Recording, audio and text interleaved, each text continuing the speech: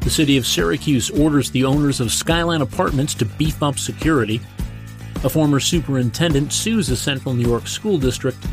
And the heat wave that has baked the western United States is due to arrive in the Northeast this week. This is your Syracuse.com flash briefing for Friday, June 4th, 2021. I'm George Owens.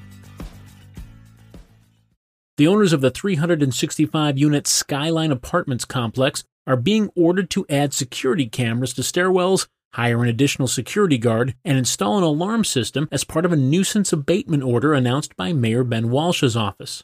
The Skyline complex, located on James Street in Syracuse, is where 93-year-old Connie Turi was found brutally killed on March 17th.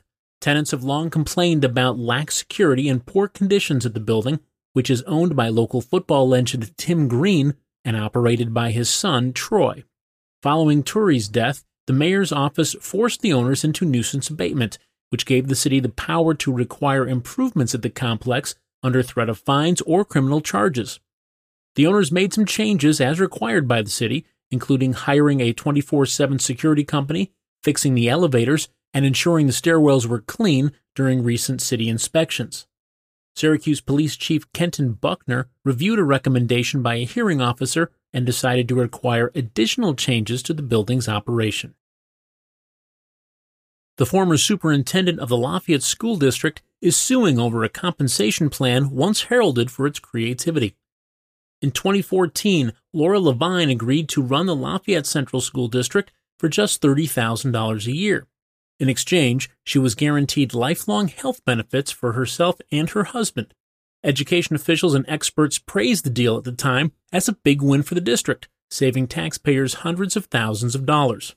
Now, however, that deal has gone sour over a disagreement over which health benefits should be covered.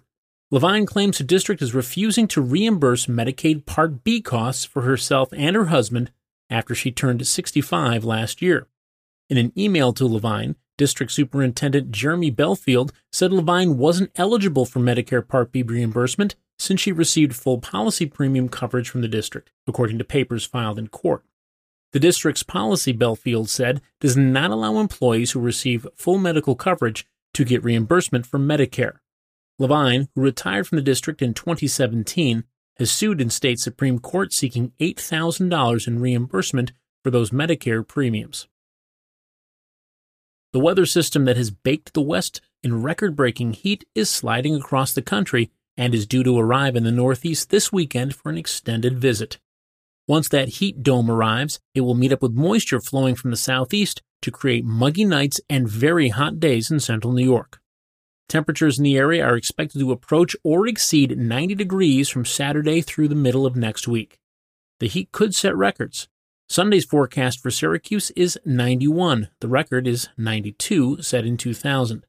Monday, which looks to be the hottest day of the stretch, is expected to reach 93 degrees. The record is 94, set in 1999. The area's normal high temperature this time of year is about 75 degrees.